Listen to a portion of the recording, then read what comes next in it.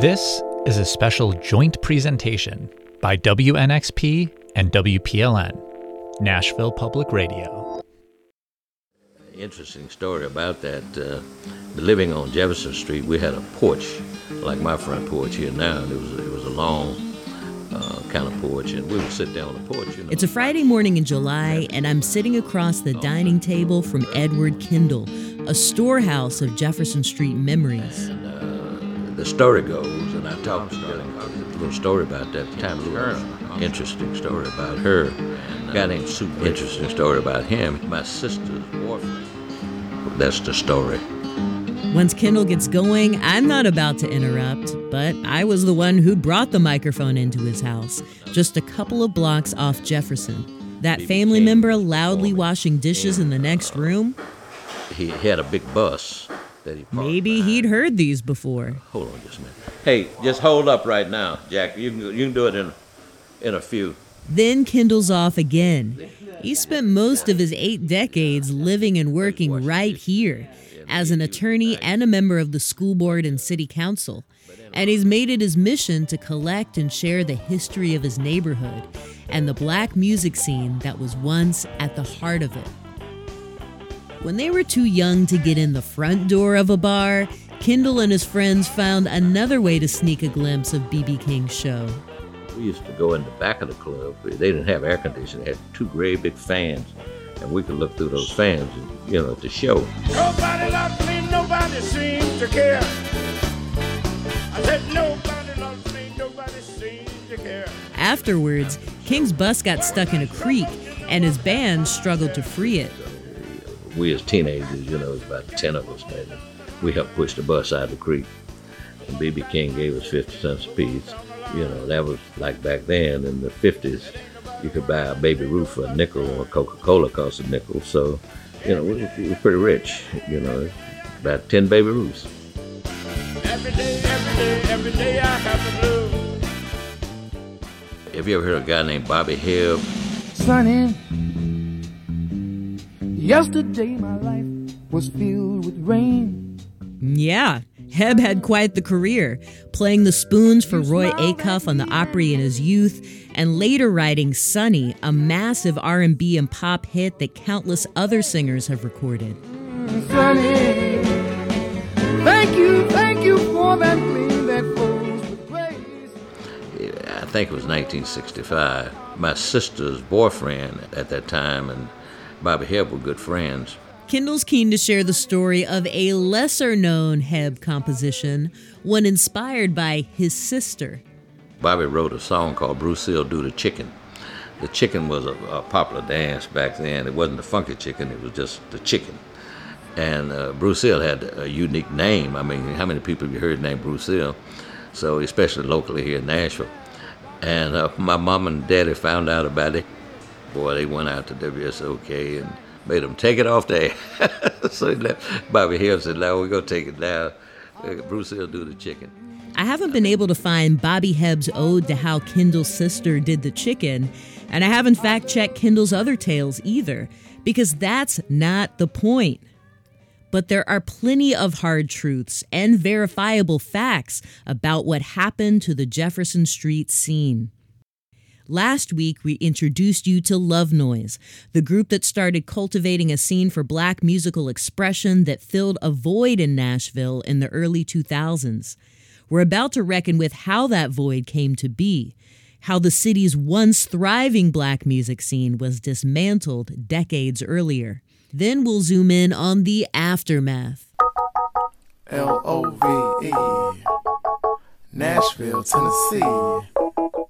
I'm Julie Height, senior music writer for Nashville Public Radio, and this is Making Noise, part 2 of 4. $5, no dress code. Young, cool, college students. Free food, DJ on the soul deck. That's what Lovenoise was. It's a safe space for black culture. They paved the way for what Nashville is today. Yo, peace, y'all. This is Common. It only makes sense to be a Lovenoise on Sundays. Stay on it, all right? Stay in tune. Good music. Nashville Public Radio's Making Noise, the untold story of how a Sunday night party changed Nashville's live music scene. Sponsored in part by One Community, presented by the Tennessee Titans Foundation. Citizens Bank, and AT&T. The North Nashville of Kendall's youth was a hub of Black commerce, education, worship, and entertainment.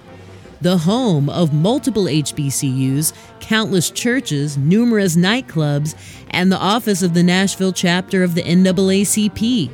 Resourcefulness thrived there. Segregation and redlining barred generations of Black Nashvillians from living or operating businesses in other parts of the city. By the 1940s, it had a hot jazz, blues, and R&B scene right along the bustling corridor of Jefferson Street, and Edward Kendall saw it up close. I was born actually in the house at 2510 Jefferson Street on February the 5th, 1945, I think, about 2 o'clock in the morning. A full 67 years later, he quite literally wrote the book on the area. It's a detailed self-published volume called A Walk Down Historic Jefferson Street. There was just a lot of music on Jefferson Street. There was a lot of little beer joints. You had the Wigwam, which was out by Tennessee State, Price's Diner, which was right up on the campus, Club Baron, Club Zanzibar. You had the Boom Boom Room, the El Dorado, Maceo's skating rink, Club Revelot. On the bigger clubs, Club Baron, Del Morocco, New Era Club. Now, New Era Club was located on 12th and Charlotte, where Etta James recorded a live album.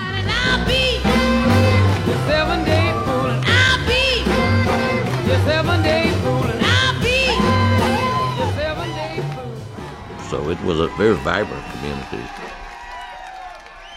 Black residents who ventured out to venues that catered to whites and other parts of the city faced aggressively enforced segregation. But along Jefferson Street, Kendall remembers, they could walk to and enjoy any matinee, dinner, or after-hours show they pleased. There they could catch local favorites trying to break into the business, like Bobby Hebb, Jackie Shane, Ted Jarrett, Marion James, Charles Wig Walker, and, for a hot minute, Jimi Hendrix. Established names, too: B.B. King, Jackie Wilson, Fats Domino, James Brown, and plenty of others. When Ray Charles came through, he snatched up a Tennessee State music student for his band.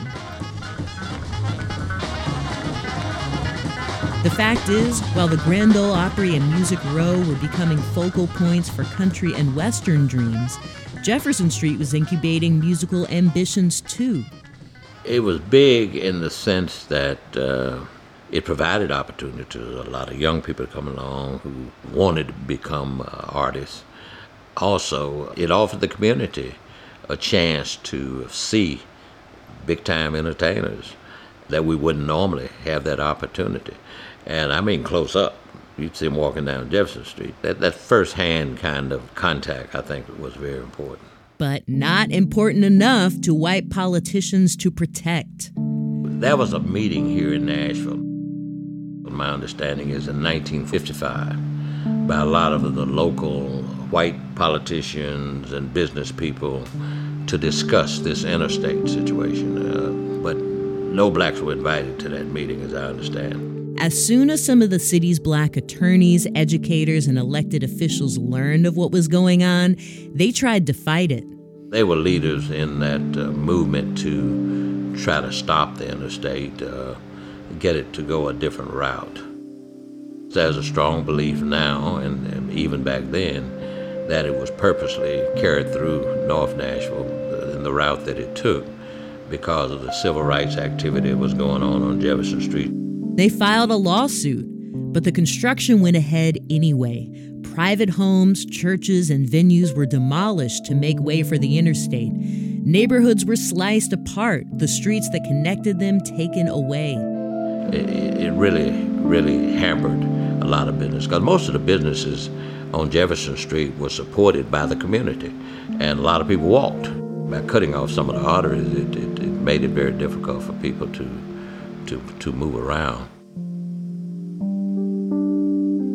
Kendall knows that it's a chapter of Nashville history many want to ignore.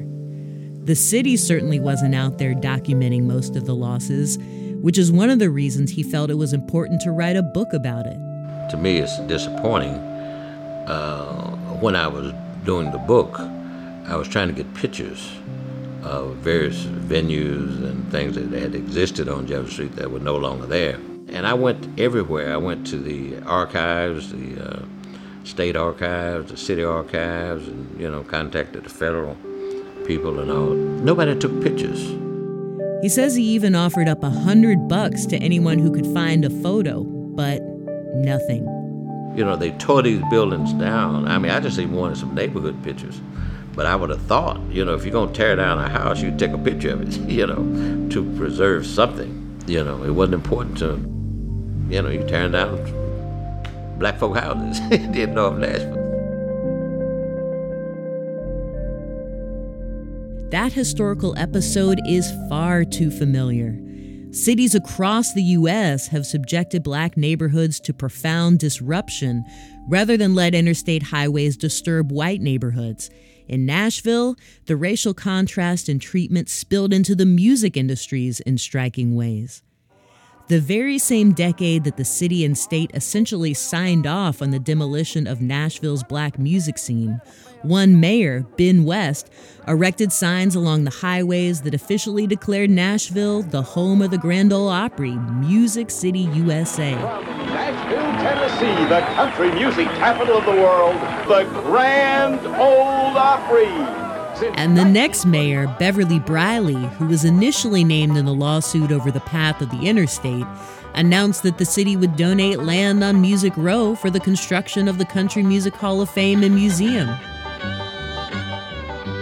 Racial segregation didn't just govern physical spaces, it was also imposed on musical genres. The country music industry was seen as a white domain, divided along racial lines from the beginning. Talent scouts had simply decided at the dawn of commercial recording that black string bands had no business in the hillbilly market. One of the Opry's first stars, the black harmonica virtuoso DeFord Bailey, was treated as an exotic outlier. And by the time the Jefferson Street scene went quiet, Nashville was well on its way to embracing the popularity, historical significance, and economic impact of country music as its civic brand. And that was more or less how it was, right up until Lovenoise got going in 2003. And the landscape for the city was basically two fronts. You had country music, honky-tonks always, for sure. And you had rock rooms. You didn't really have any black music spaces.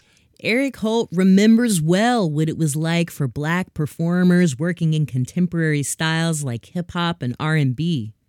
Beyond some very small, old-school R&B places, but those places were really hardcore blues or hardcore, what I call old-school R&B. The average age in those places was 50 years old or something like that, so it wasn't like they would allow a rapper come in and do it. There were not a lot of opportunities or a lot of space. So typically what we'd have to do if we did something, we'd have to make our own space. In the early 2000s, Holt and his fellow Lovenoise founders were fairly new to putting on events, but savvy enough to learn from what was already working in Nashville. Holt saw the usefulness in studying a couple of country-oriented showcases that were institutions in the city. One was the Bluebird Cafe, folksy but famous home to writers' rounds.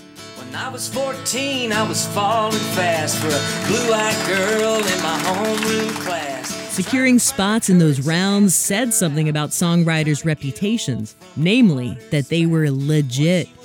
So Holt started comparing the curated open mics of the Lovenoise Sunday night to the Bluebird. Like the Bluebird, we were a platform for black art. Most of the people that played Lovenoise the first decade were local, unsigned talent. And very much like the Bluebird, our stage was respected. He also noted the promotion approach of Billy Block's Western Beat, a weekly show that drew industry attention to emerging alt-country acts. Reading the newspaper back then, I always saw these ads for this artist, Billy Block. He was a well-known country curator and talent. I have been a big fan of this guy's for years. He's been on Western Beat a number of times. It's got everything you need to make it in the music business. I always saw a radio station promoting Billy Block and Nashville scene supporting his open mics. I was like, how did he get the radio station to support this? How did he get Nashville scene to be a sponsor? So I just called the number on the ad and I said, hey, would you be willing to have lunch with me? I want to ask you some questions. He said, sure. I bought him lunch and Billy Block told me how he got that deal done.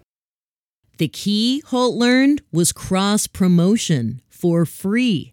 So he followed suit, working out an arrangement where the alt weekly The Nashville Scene would run ads announcing each lineup. The other piece of the puzzle was partnering with the adult R&B radio station 92Q to create the Lovenoise radio hour. My name is Kenny Smooth. I'm the program director for 92Q and now vice president of urban formats for Cumulus Media.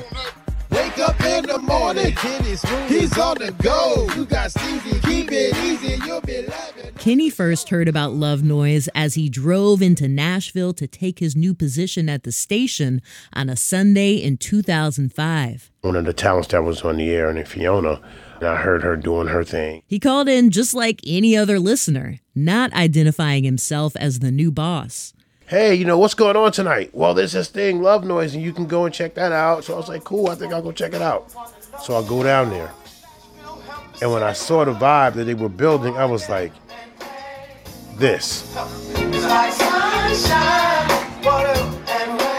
Immediately I saw the possibility, and knew that they should get a show, and we were going to tap into the Sunday show because it was kind of already in this groovy neo-soul vibe.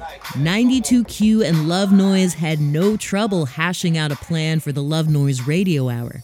Within weeks, it was on the air and on its way to becoming a popular Sunday night radio show. Local artists were especially into it. Now they could talk up their latest releases and promote their performances before hitting the Lovenoise stage that night. In the studio right now we have Diablo, a.k.a. Super. Super in the building, Cashville was good. All right, Super, what you been up to? Man, trying to get this Super Bad ready for the streets. By the way, that is the name of the next LP. Yes, know that right now. Streets. Yeah, turn this thing up. Let's go. I'm gonna keep it about that Mac. Admire that. Watch our steps. And you do know that. You calling in, Joy, spread the love, man. I'm trying to get that thing cracking, baby. I really do appreciate the love. I think you're a very great artist, and I look forward to seeing you tonight at Lovenoise. That's what's up, Joy. We'll be in the building. I'll be looking for you. People, man, that just wanted to be a part of it, and that's what was the main question. How do I get on? How do I get onto this thing y'all doing on the air? So, Lovenoise was getting established. Holt and his crew were shrewd enough to see how business was done in Nashville. They developed their own strategies, forged their own partnerships. Sometimes they worked out corporate sponsorships with companies like Cricket Mobile, Scion, and Red Bull that wanted to promote their products to young professionals of color. But it was up to the people who showed up week after week, a lot of them both avid audience members and musicians, to help shape the Lovenoise experience. L-O-V-E, Nashville, Tennessee. I'm Julie Height, and this is Making Noise, a collaborative series from WPLN and WNXP. Hey everybody, we are throwing a Sunday night party for this podcast, and you are invited. We're doing it March 3rd at Analog inside the Hutton Hotel. There's going to be music, some voices from the show, the founders, key figures of Lovenoise, and of course, senior music writer Julie Height, live and on the stage. It's going to be an awesome way to get together with people who love supporting local music and the work of Nashville Public Radio. You can find tickets at wpln.org/makingnoise. Nashville Public Radio's Making Noise, the untold story of how a Sunday night party changed Nashville's live music scene, is sponsored in part by One Community, presented by the Tennessee Titans Foundation, creating generational change, one person, one family, one community at a time, by giving all their energy to inspiring a positive and tangible impact through programs and partnerships. AT&T, driven by their conviction that connecting changes everything, and actively working to help communities thrive in today's digital world. Learn more at att.com/connectedlearning. And Citizens Bank, a community-minded, purpose-driven financial institution celebrating 120 years of empowering individuals, families, nonprofits, and small businesses to fulfill their financial goals. Learn more at bankcbn.com. Eric Holt didn't have to look far for musicians. His own brothers, Rick and Elijah, better known as Dee Dee, had an improvisational hip-hop group called Audiophonics, and they became the de facto Lovenoise house band. Early on, Lovenoise left its initial home in the basement of B.B. King's and moved the Sunday night gatherings to a spot called the Bar Car in a former warehouse. I asked Dee Dee and Rick to meet me there. Was it here or here? Maybe it was here, because that says stairs, so it couldn't have been that. Must have been here then, but this is definitely the hallway. Since the bar car is long gone, we looked for its old doorway among the offices and restaurants that now fill the complex. When you walked in the south entrance here, a straight walk back, and you were walking into the bar car. It looks like the bar. Dee Dee played keyboard and drums on gospel tours. And back in those days, Rick was establishing himself as a sharp MC and producer under the name Crisis.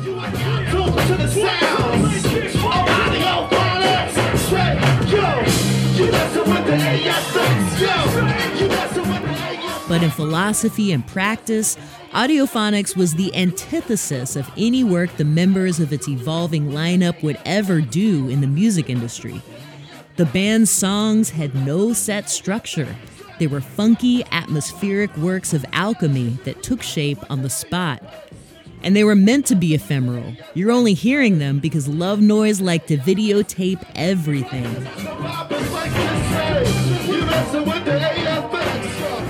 Audiophonics is just a very different experience than any planned or rehearsed set, because it wasn't that at all, and you could tell. But the quality was so high that it's like, I can tell that this isn't, packaged. But like, are they really just, making this up? Yeah, y'all give it up for the band. It's Audiophonics, y'all. It don't get no better. Best of the best. To me, this was the coolest shit ever. They recruited a young bassist named Kyle Whalum, who'd watched his jazz saxophonist father, Kirk Whalum, accompany massive mainstream stars. Whitney Houston, for one. Kyle felt like what Audiophonics did on Sunday nights was a whole new thing for Nashville. This was like, okay, all of a sudden it wasn't just country and Christian and some jazz. We had legitimate hip-hop and R&B and neo-soul with cutting-edge talent. I felt really proud. I just felt like it was so cool that we had our flavor of organic black music coming out of Nashville of the time. That's the important distinction. We all vibed it into existence. Kyle was just kicking off his career, but the experience was just as exhilarating for a veteran musician like Dee Dee. The guys in the band, we used to talk about where the excitement came from, not only being able to get together and play, you just let your hair down and just be you in the context of what was happening. But there was enough space to where each individual identity as a musician, each character was able to really showcase in all of its authenticity. Audiophonics helped set the tone of freewheeling expression at Lovenoise, but a lot of voices would come to define that first generation of performers. Those musicians found their footing and their people through Lovenoise. Plenty of them carved out careers with twin priorities. They became the consummate professional collaborators, hired for tours and sessions inside the Nashville system. And they embraced the opportunity to make their own music outside of it. Good music never dies. It will always be alive and well in the hearts. Jason Eskridge came to Nashville as a singer for hire on gospel, contemporary Christian, and country gigs. But he was looking for something else. A space where spiritual yearning met social consciousness, sensuality, and neo-soul feeling. A space like Lovenoise. I would typically be singing at church Sunday morning, definitely fulfilled, but not totally fulfilled musically. It was kind of like, okay, I'll do church Sunday morning and then go get some more church Sunday night. Different type of church, different type of musical community. And I think that's just wanting to be someone who played music that was, still positive and still about love and still about the goodness of the world without it necessarily being church music or gospel music. On Sunday nights, Eskridge got to stretch out as a singer-songwriter and song interpreter, a performer who could be patient and poignant, powerfully explosive, and a lot of things in between. Lovenoise wasn't this place where you ever felt judged or like you're on the Apollo or something when their default is to boo. Like here at Lovenoise, the default always felt like, hey, we're here with you.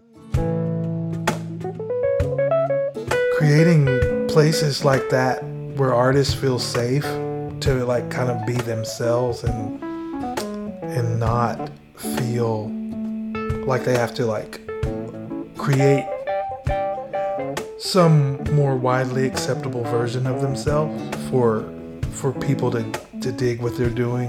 It's important to have those spaces. I'm talking about sweet love, sweet love. Experiencing the affirmation was one thing, but Eskridge also saw the message it sent to the entire city when Lovenoise kept going strong week after week, year after year. I think Lovenoise created a room in town where people could consistently see that black music can work in Nashville and get the locals out to enjoy local music.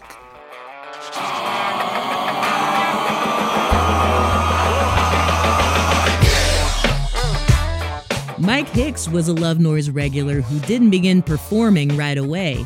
He worked up to it. He was thinking of the big picture, like the kind of reputation he wanted to earn. Whoever it was always of the highest quality. I knew that if I ever got up, I didn't want to drop the ball and misrepresent myself or the rest of the community here. And we were all trying to garner a certain respect for Nashville's soul outside of Nashville. I didn't want to be the weakest link, They sang songs to help gain freedom, and now we act like we don't need them. They sang songs about injustice, but now we sing to please the public. Nashville, tell me, where have our songs gone? They sang songs that brought us healing, and now our music has no feeling. They sang songs to create art, but now our music's lost its heart. Nashville, tell me, Lord, I wanna know where our songs go. You hear how Hicks stirred people up with that impassioned message and vocal run? Eventually, Lovenoise began booking him to do that on stages all over town. Hicks got musical training in church and at college, but he's absolutely clear on this. Leading his band at Lovenoise events taught him the rest of what he needed to know to play keyboard for Little Big Town, Keb Mo, Lauren Daigle, and a slew of other Nashville touring acts. I learned how to be a musical director. I learned how to be an actual touring musician from watching and playing these opportunities. And without that, I don't know that my career would be what it has been. There's no black music scene, there's no soul music scene, especially for original music and artists here in town, without Lovenoise. Hicks also relied on Lovenoise to bring in his favorite neo-soul voices from all over. He wanted them to book P.J. Morton so badly that he intervened, hooked Morton's manager up with Eric Holt. Since the bar car only held a couple hundred people and lacked a proper stage, Hicks remembers coming to the realization that Lovenoise was bound to outgrow it. For the acts that they are starting to be able to pull in, this space is not going to suffice.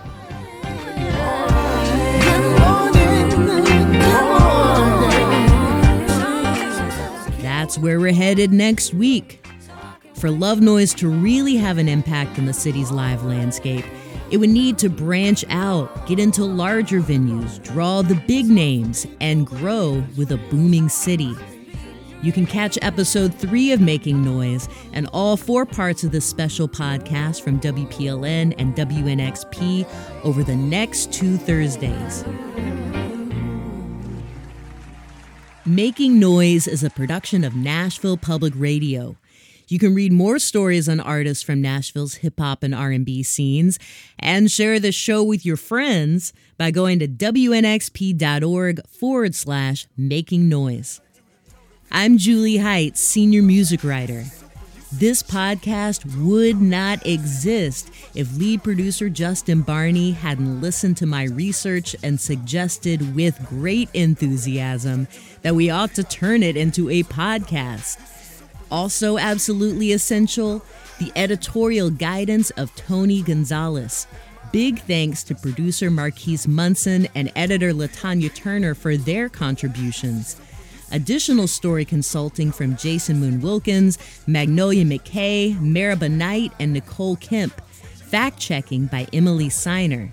And there's a whole team that's helped with the logo, the website, the rollout, and an event we're planning for March 3rd at Analog in Nashville.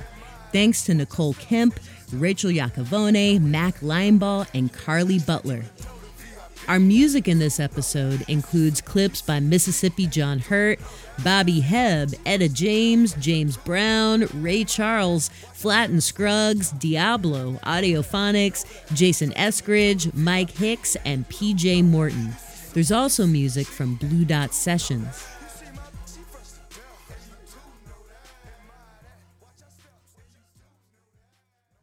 Nashville Public Radio has big ambitions to do more in-depth journalism and special series like Making Noise, and you make this possible.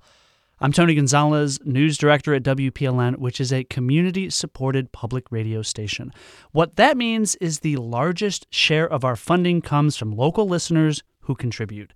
The place to do that, to give, is at WPLN.org/give.